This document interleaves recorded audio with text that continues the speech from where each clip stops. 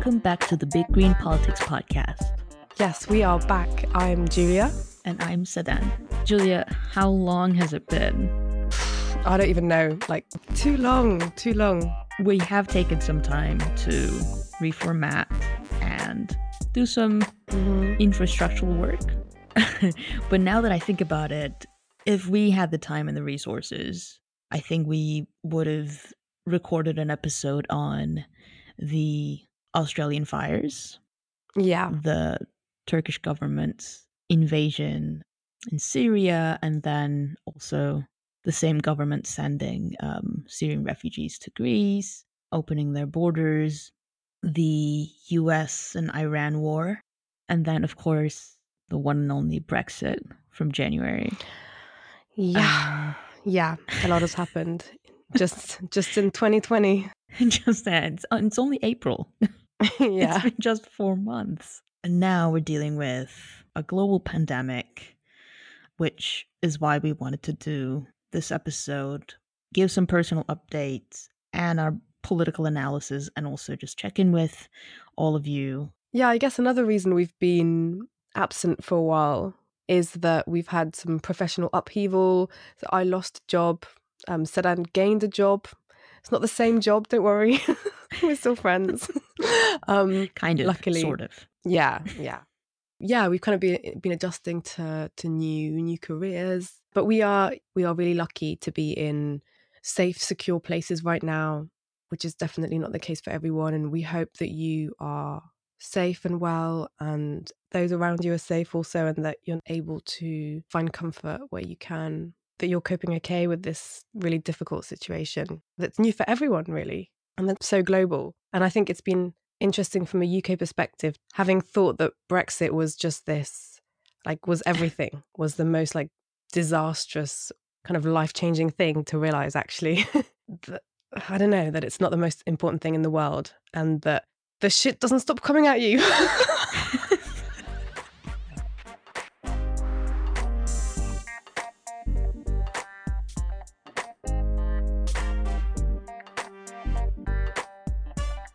I mean, it also took me some time to get back into podcasting because I've also had COVID-19, still recovering / recovered, but it keeps coming back for some reason.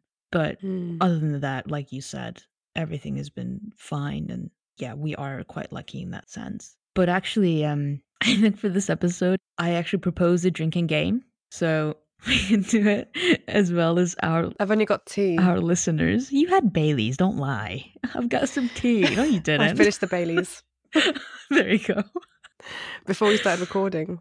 So whenever we say COVID or coronavirus, you can just sip a little bit of whatever you have at home. I mean, also totally fine if you're sipping some ginger tea, because immunity first right now. But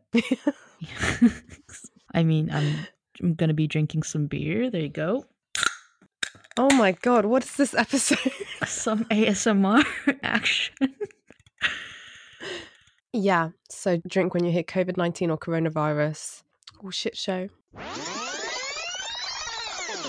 I also feel like because we're safe and in a position where things are okay, we also have the responsibility to do some political analysis and then cover what's going on to make sure that we talk about it from a green angle, but also to make sure that whatever that post-COVID-19 world is going to look like, we'll make sure that it'll look green.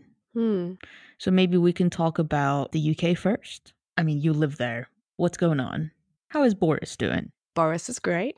Boris is back on Easter Sunday. He is risen again, like Christ. Oh no. You're kidding. Yeah.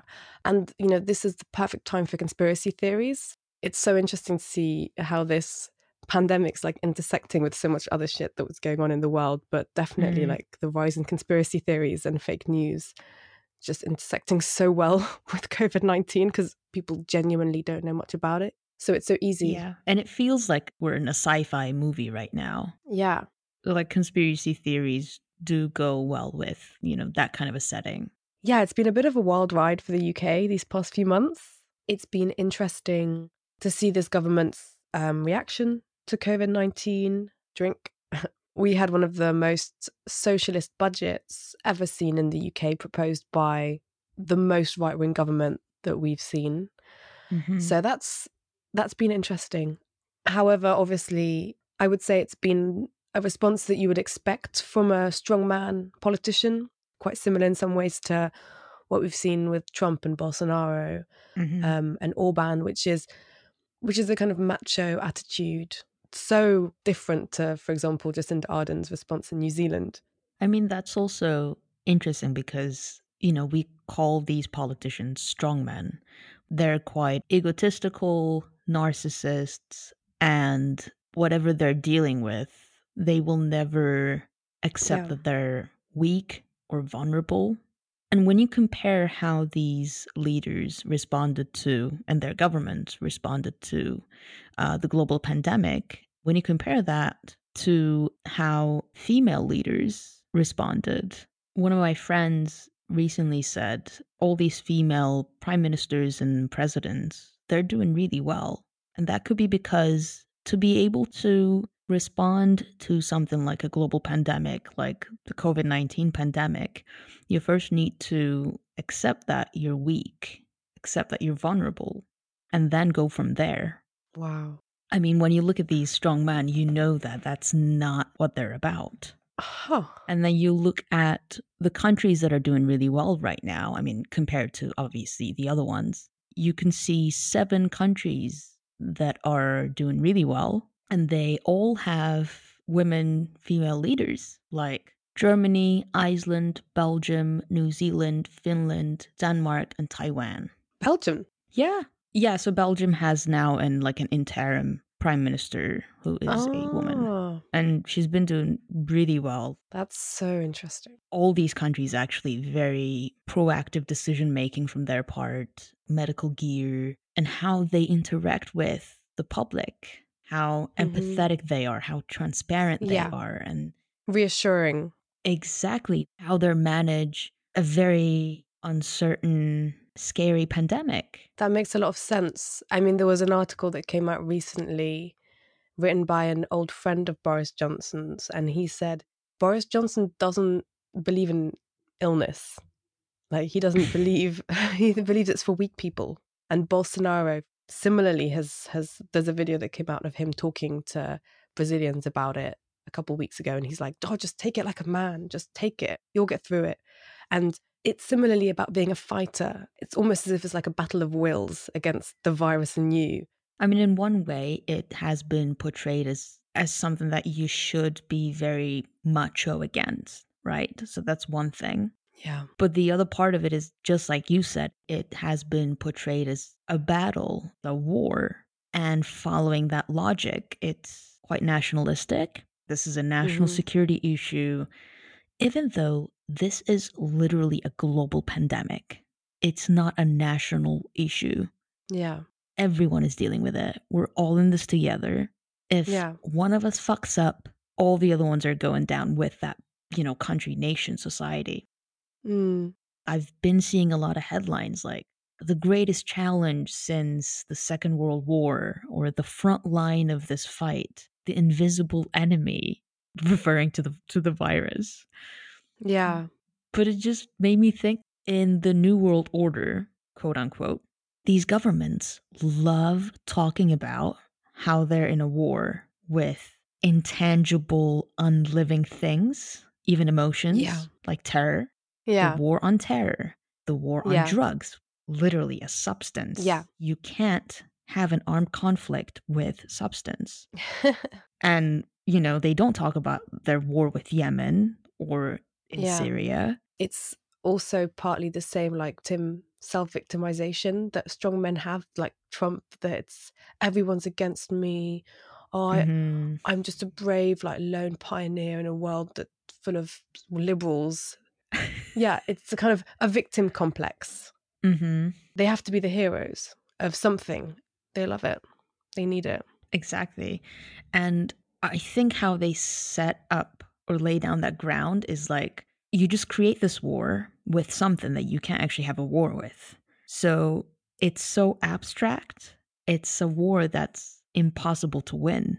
But for Mm. conservative thinking people, for a regular Joe who's listening to this, it's just too much to understand because it's actually impossible. Mm. Someone whose job is not has something to do with politics, this is too much to understand, let alone come up with a solution for it. So whenever this happens, they just disassociate and trust this strong authoritarian man that Mm. offers simple solutions. So Yeah. they don't have to question it. It's the easy way out. So they don't have to critically think about the measures that are being taken. It's just too much. Yeah. How can you have a war with a virus? You can't. Mm.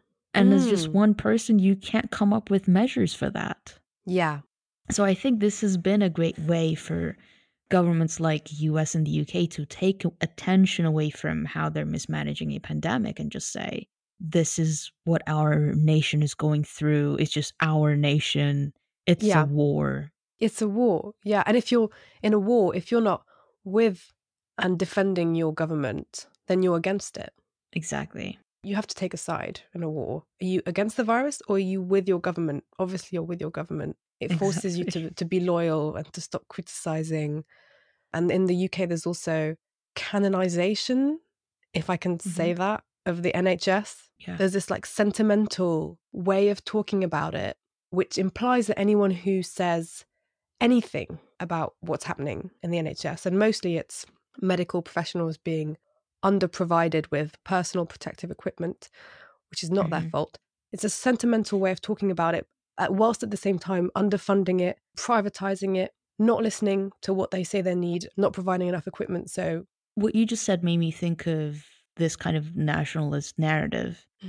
Like you're trying to trigger a lot of emotions. And like you said, people stop critically thinking about whatever is going on and just like have this emotional yeah, bond to whatever is happening. And that's, in this yeah, case, obviously the NHS. I mean, it's good that you're supporting them. We should all support them, but it doesn't run on emotions. yeah, Emotions will only help so much to the staff. You need more funding. The exact group that's been triggering your emotions and mobilizing you around that emotion is the group that has been defunding the NHS. yeah. It's like this. This happens in every country, right? This kind of clap for the NHS, light a candle in India. I think some of it's kind of quite symbolic and powerful, and can bring people together. And it's important to have these moments because although it's such a shared experience, global collective experience, we're all experiencing it in different ways, as you said earlier. So it's a good way to connect with people when we're so distanced. But yeah, it can really erase all of the actual accountability, all of the actual practical considerations. I kind of see the clapping thing, and because we do it here in Belgium as well, as like the first step towards thinking about and appreciating those key workers and health staff, which should lead you to think about, is the NHS actually funded?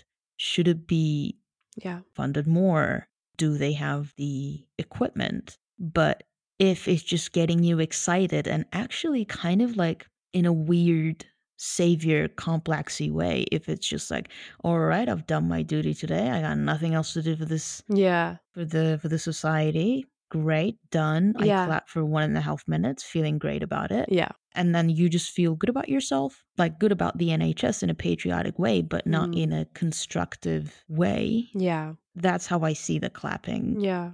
We've seen this in the US, in the UK as well. The Queen was on TV saying, let's just clap. Like, this clapping thing is the British spirit. No, it's not the British spirit. You're one of the last nations to start doing. We've all been doing it. Isn't that unbelievable? Like, yeah. that has been the narrative, which could and has been going towards more isolationism. Because as you said, there will be leaders who will use this as an opportunity to go more isolationist. And of course, you know, we've been seeing a lot of headlines with anti-globalization sentiment questioning and implying that this should be the end of globalization, or is globalization one to blame for this? I mean, it is a fair question to ask if globalization is, or whether or not it's going to survive this.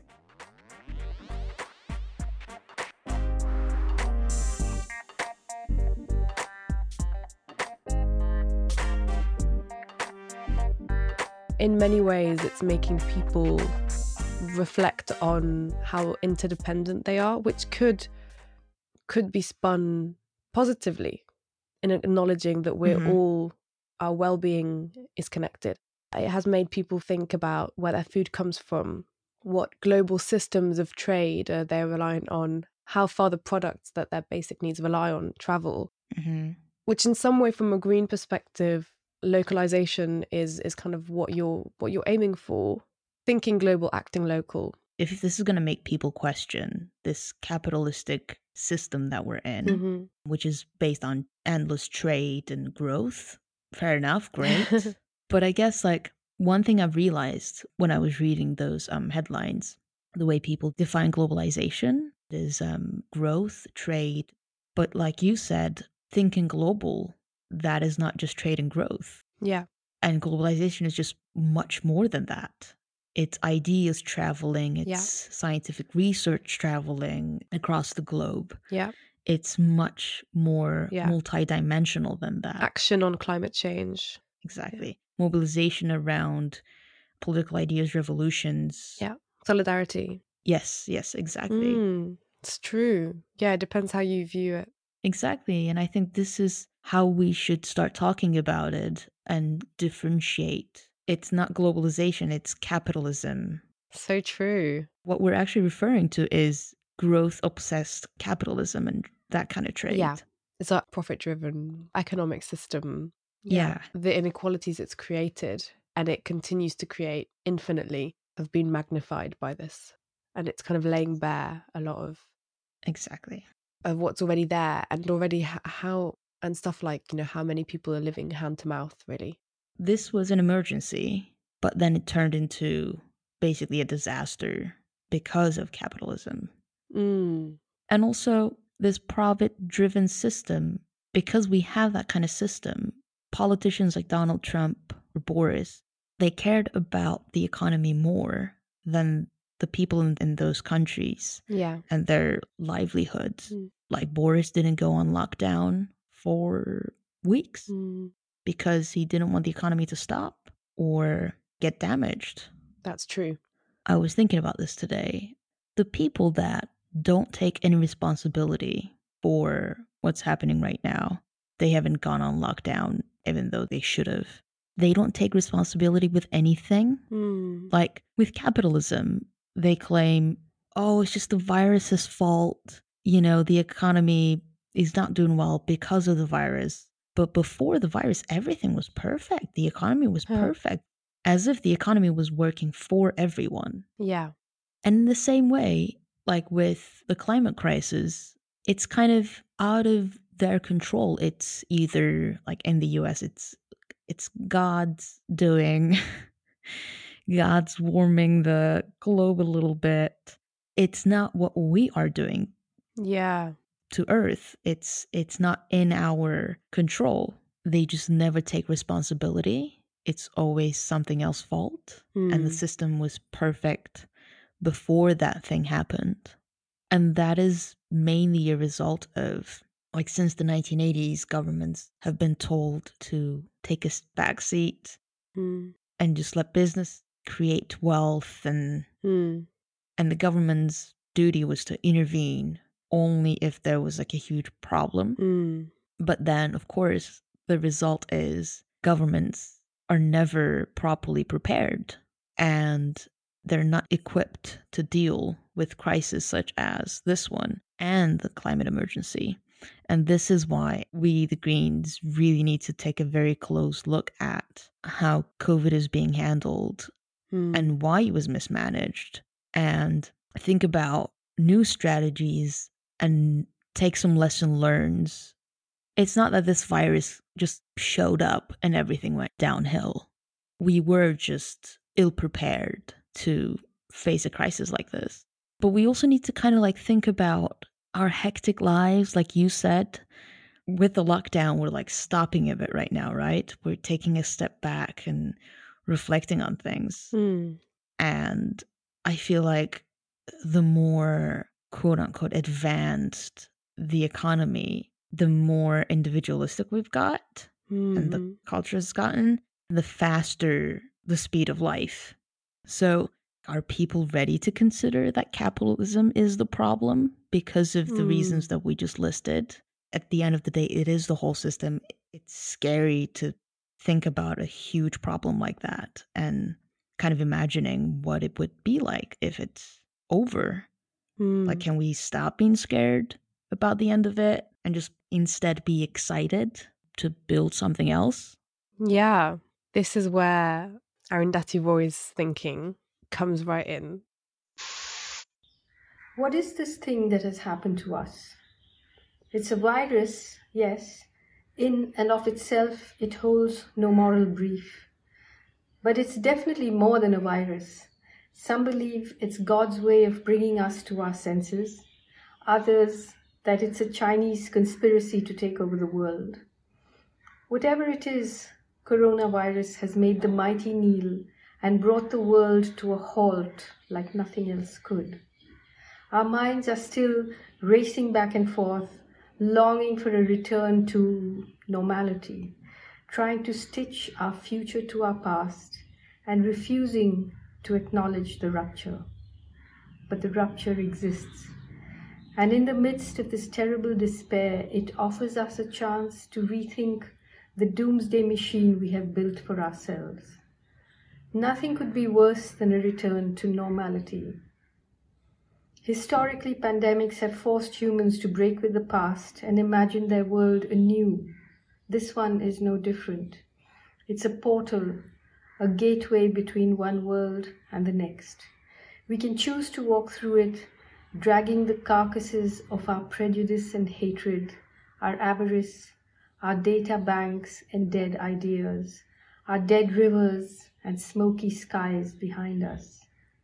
Or we can walk through lightly with little luggage, ready to imagine another world and ready to fight for it. So that's an extract from an article Arundhati Roy has written in the Financial Times, which is free and available online, and we'll post that below. It's really hard to take a step back when we're so much in the middle of what's going on, but definitely it's interesting to think about how this can be an opportunity for rethinking everything, for changing everything, because everything has already changed. It's had to change. And for so long we've been told, no, we can't change this. Like, no, we can't stop that. And then we did. We did, yeah. And then we did. We did. And we did stop a lot of things. Yeah. Like, if this was possible all along when circumstances demand it, what excuse is there for, like, not going for it from now on? And especially when it comes to climate change. Yeah. Yeah. We really need to take a look at how we're handling the COVID-19 situation, learn lessons from it, and apply the same kind of logic, messaging, and everything to the climate crisis. Yeah, like, oh, is this how we react in a real emergency? Oh, okay. We can do this for the other emergency then, all the others.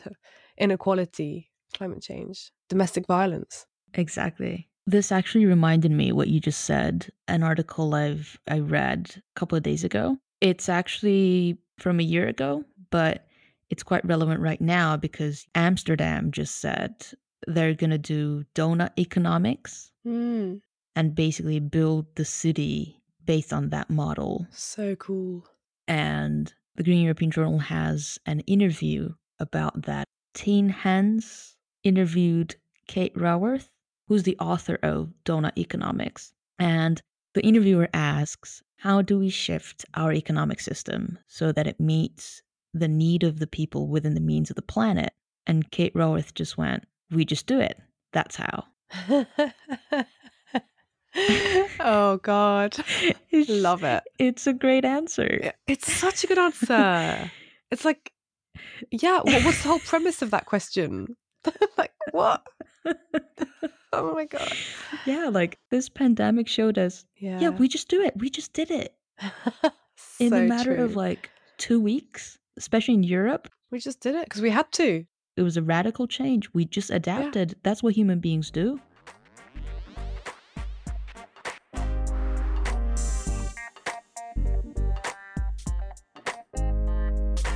This pandemic has magnified all existing inequalities.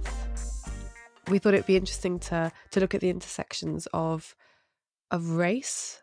That's been really strong coming out in the UK, and it's been even covered by news outlets like the Daily Mail that do a lot to foster the racism of this country. But they've had articles saying, why is such a high percentage of people dying and critically ill from COVID-19 people of colour, BME? It'll be interesting to see what the final stats are about that. But yeah, from a UK perspective, the first 4 doctors that have died from contracting COVID-19 have all been Muslim men of colour.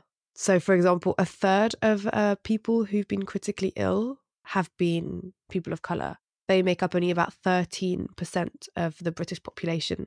So that's almost triple. And there's so many other factors to look at, like, increased levels of air pollution in more deprived regions where more people of colour live, issues like more cramped housing. So, for example, 30% of the UK Bangladeshi population lives in overcrowded housing compared to just 2% of the general population. And also, if you look at the percentage of workers who are working in as carers, as personal assistants, in the medical professions, so many of them are people of colour and so many of them are migrants. And these people that we need so hard now, and who kept working despite lockdown because they are key workers. Yeah, and bus drivers as well. All these people who, many of them are migrants, from Polish care workers to, Somali doctors. And all these people that we need now that we're clapping for every Thursday night at 8, they're exactly the people that our media and our government has spent the past 10 years demonizing and creating a hostile environment for. Similar dynamic in the US with the virus disproportionately afflicting people of color, Black people. Like you said, there are a lot of reasons for it, like more crowded spaces, like you said. Again, them being key workers, or they're not in the position to leave their jobs, or they don't have health care. There is another aspect which I'm surprised that it doesn't get talked about a lot, which is racial bias in pain assessment and treatment. In the way that women, when they see a doctor or a hospital, they really need to prove that they are in pain and it's unbearable, in the way that they really try to get the male doctor, to listen to them about their pain and actually do something about it.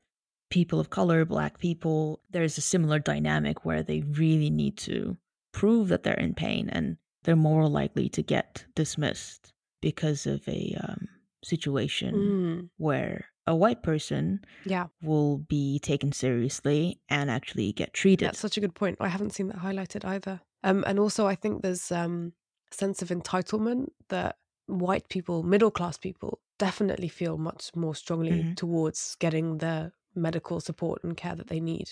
Exactly. That's a really good point about that disbelief of pain. And I think that plays a role in why Black women in the US are twice as likely as white women to die from childbirth or complications in pregnancy. And already the International Planned Parenthood Federation has reported growing numbers of countries are reporting shortages of contraceptives. And we can imagine that access to abortion is going to be limited due to this crisis. It's already been limited in the US. So obviously everything's kind of magnified for women of colour. Yeah. And I think in terms of the impact on women, there's an article I'd really recommend reading by Helen Lewis in The Atlantic called This Pandemic is a Crisis for Feminism, or something like that. We'll post it in the link below. Wow, you're really prepared with that recommendation.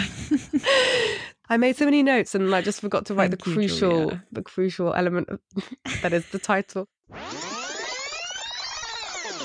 But yeah, it's a really good piece because she talks about the things that you'd expect, like how women will have renewed demands upon their time for caring for old people, sick people, children who are being taken out of the paid work kind of environment, and how that's going to impact on their career. She talks about domestic violence and how that's going to increase. But it's also interesting because she looks at previous epidemics and pandemics such as Zika in 2015 or more recent SARS pandemics, and looks at their long-term and short-term effects on women and girls in those countries. So yeah, check it out. Amazing. And the dangerous part of this is these things will not just automatically disappear when a vaccine is created. Exactly.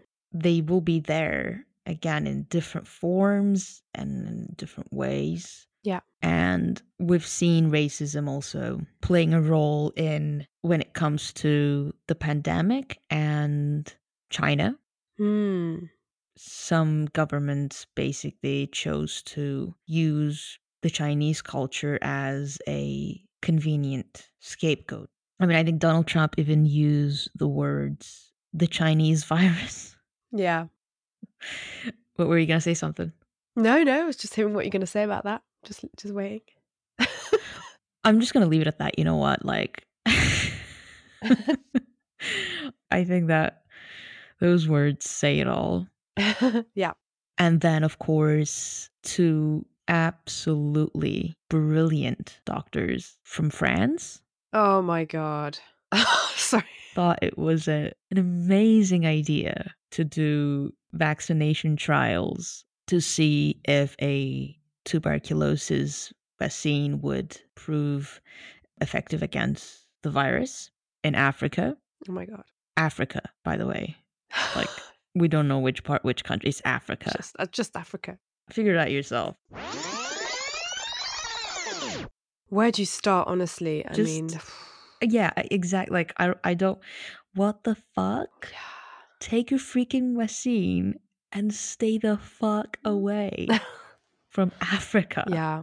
Africa. They just said Africa. They just said it, yeah. Like, they don't even name a country. Yeah, and they said it so openly.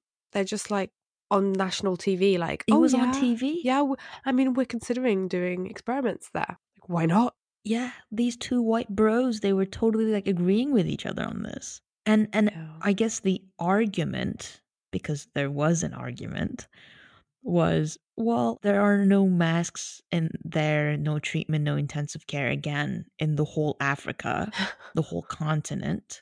But also, if you're looking for a place that's not doing a good job in managing this whole thing, Yeah. maybe go to the US and test it there then.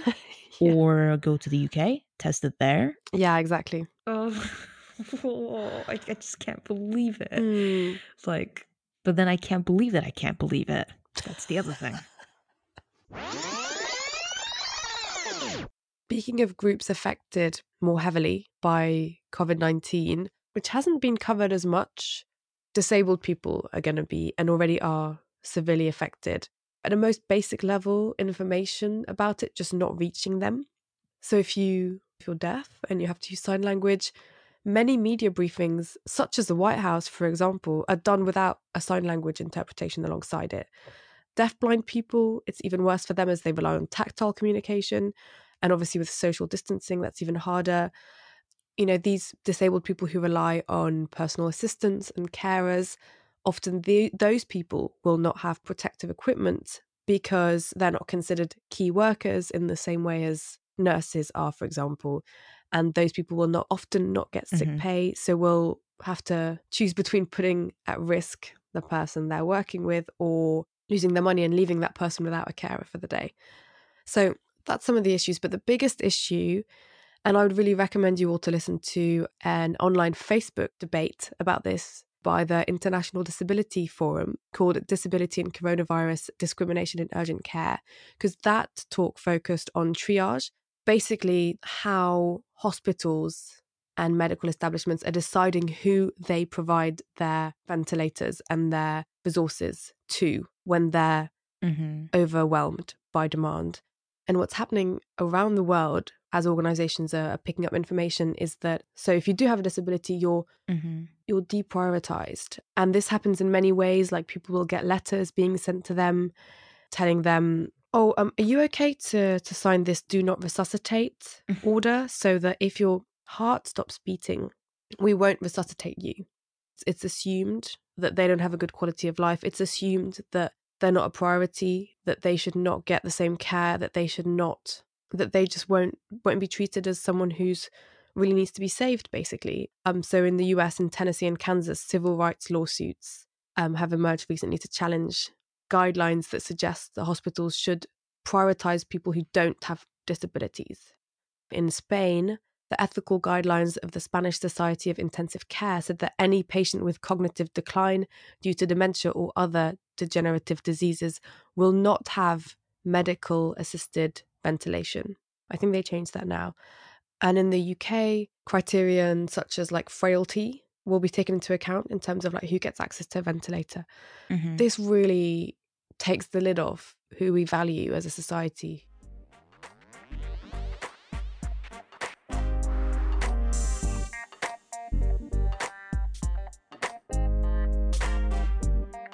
All right, some tips what to do while on lockdown.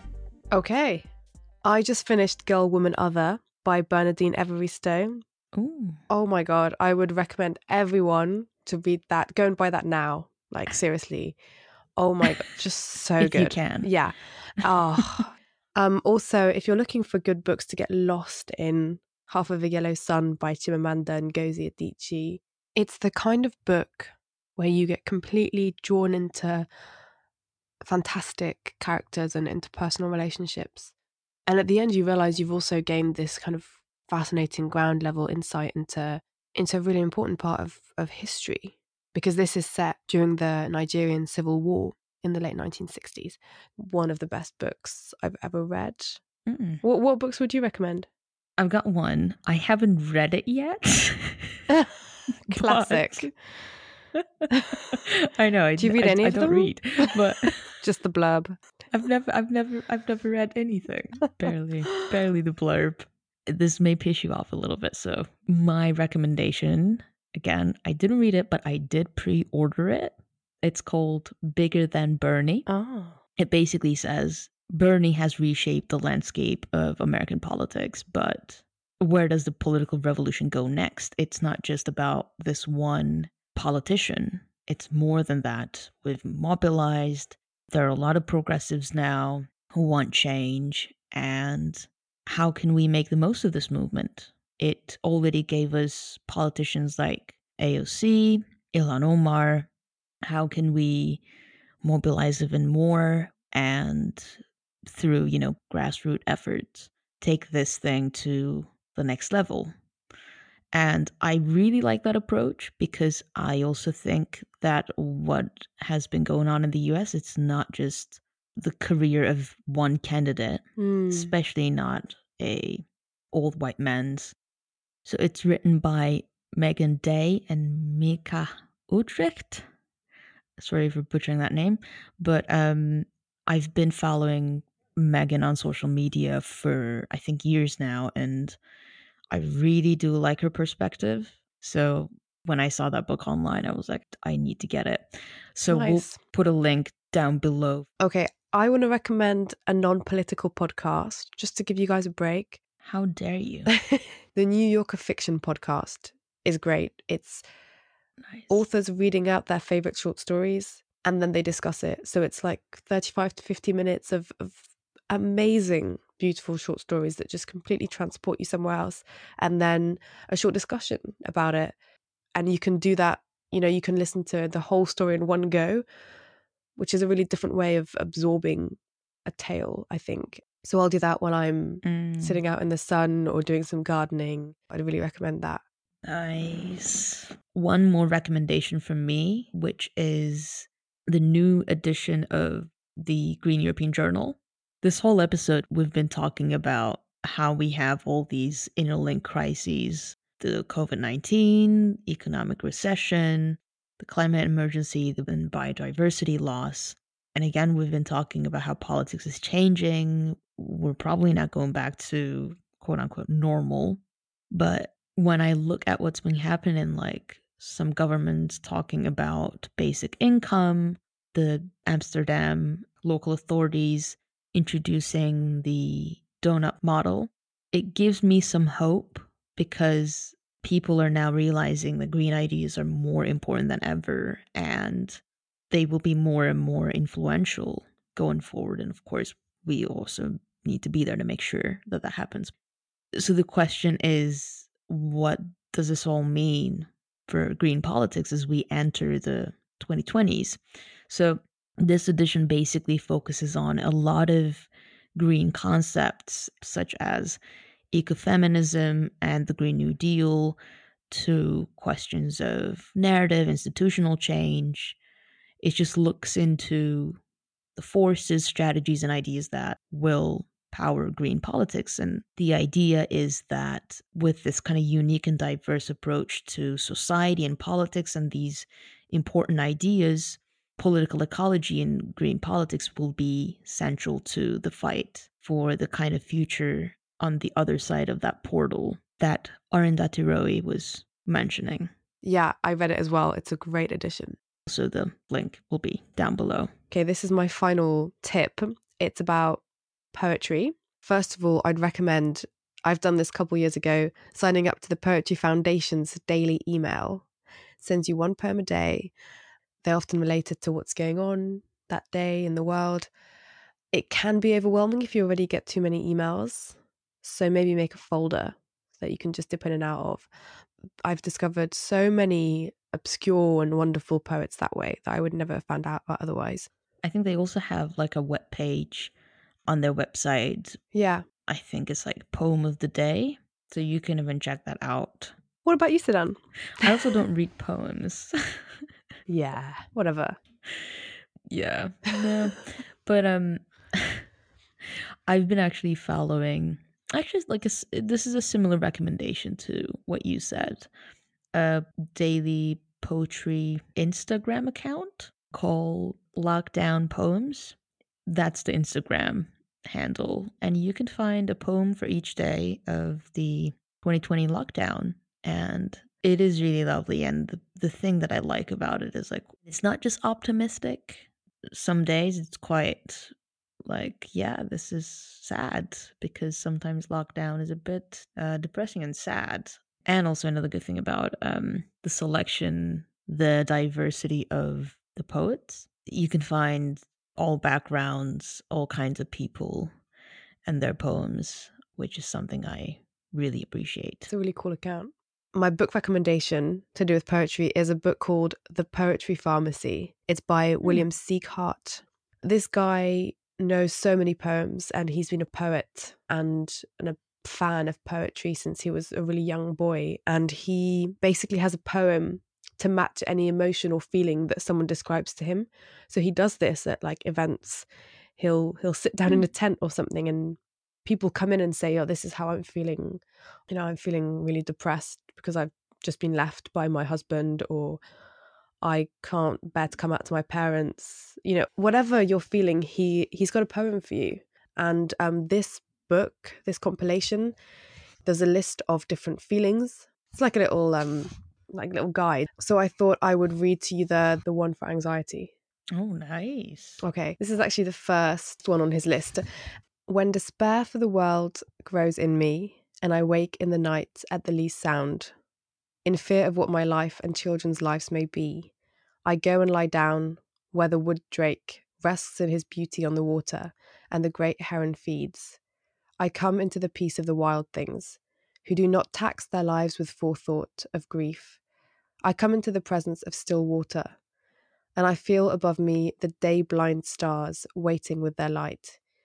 For a time, I rest in the grace of the world and am free. So that is The Peace of Wild Things by Wendell Berry. Wow. Do you have an article to recommend? I actually don't have an article, but I was going to say, don't put too much pressure on yourself to achieve things in this lockdown period. If you're lucky enough not to have lots of shit that you need to do, then if you have to slow down, just enjoy it, basically.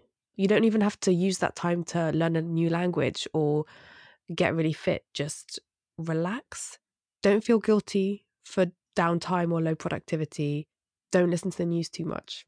That's my tip. But listen to this podcast. Listen to this. Means this podcast is fine. This is all you need. Yeah, there's a lot going on outside. There's no reason why we should be fine. It's all very scary. There's something quite huge happening in the world outside that we're part of. Exactly.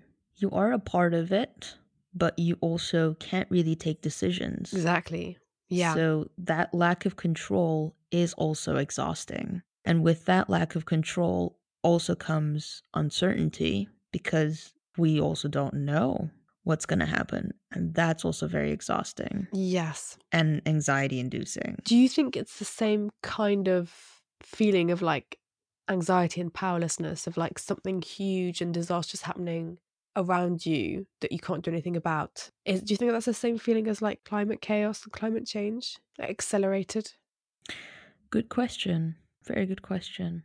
I think so. Yeah. I think at a subconscious, like low level, this is the feeling that we've all been feeling about climate change and climate chaos happening, like slowly and disastrously, like unfolding and developing outside our control in the world beyond us. And this is like a really accelerated version that is also different because we know it's being dealt with in some way, imperfectly. But for so long, we've just been knowing that this shit is getting worse around us and no one's acting. It's very similar. Two differences. One is, like you said, I think people could say that it's been slower. Yeah, definitely. Like this happened in 3-4 months, I think, right? Yeah. But that being said, being that aware of the climate crisis could be actually more anxiety inducing because there is not an action being taken. Exactly. At least with this pandemic, obviously it depends on where you live, but personally for me in Belgium, the more I see the government is taking action, it reassures me to an extent. But when it comes to the climate crisis, it's the opposite.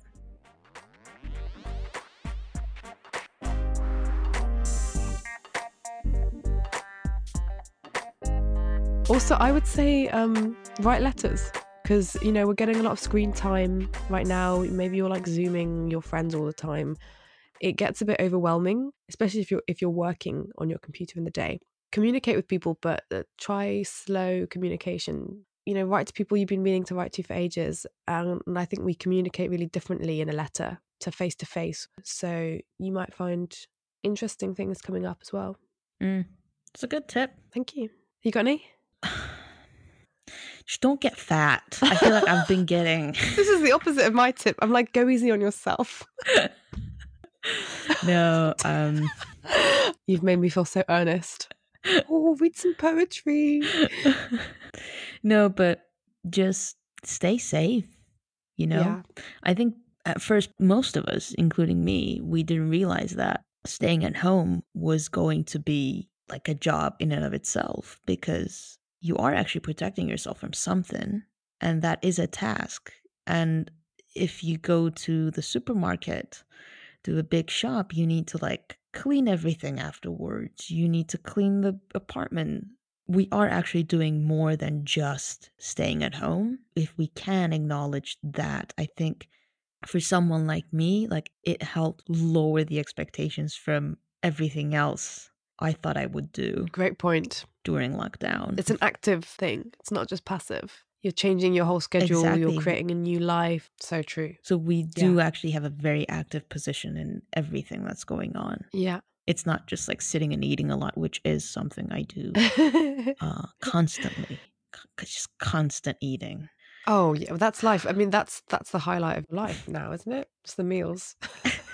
It's just... It really actually is. So you got to enjoy it.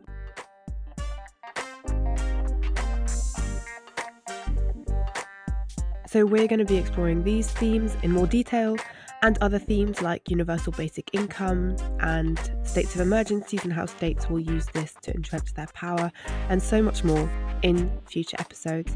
We'll also bring you some non-COVID-19 content, so keep an eye out for that. Alright folks, that's our show. You can follow us and show us some love on Twitter at BigGreenPawPod. You can find us on any podcast apps, iTunes, Spotify, and SoundCloud. And if you want to help us make green politics more accessible, subscribe and support us by leaving us a rating or a review. Thank you so much, and see you soon.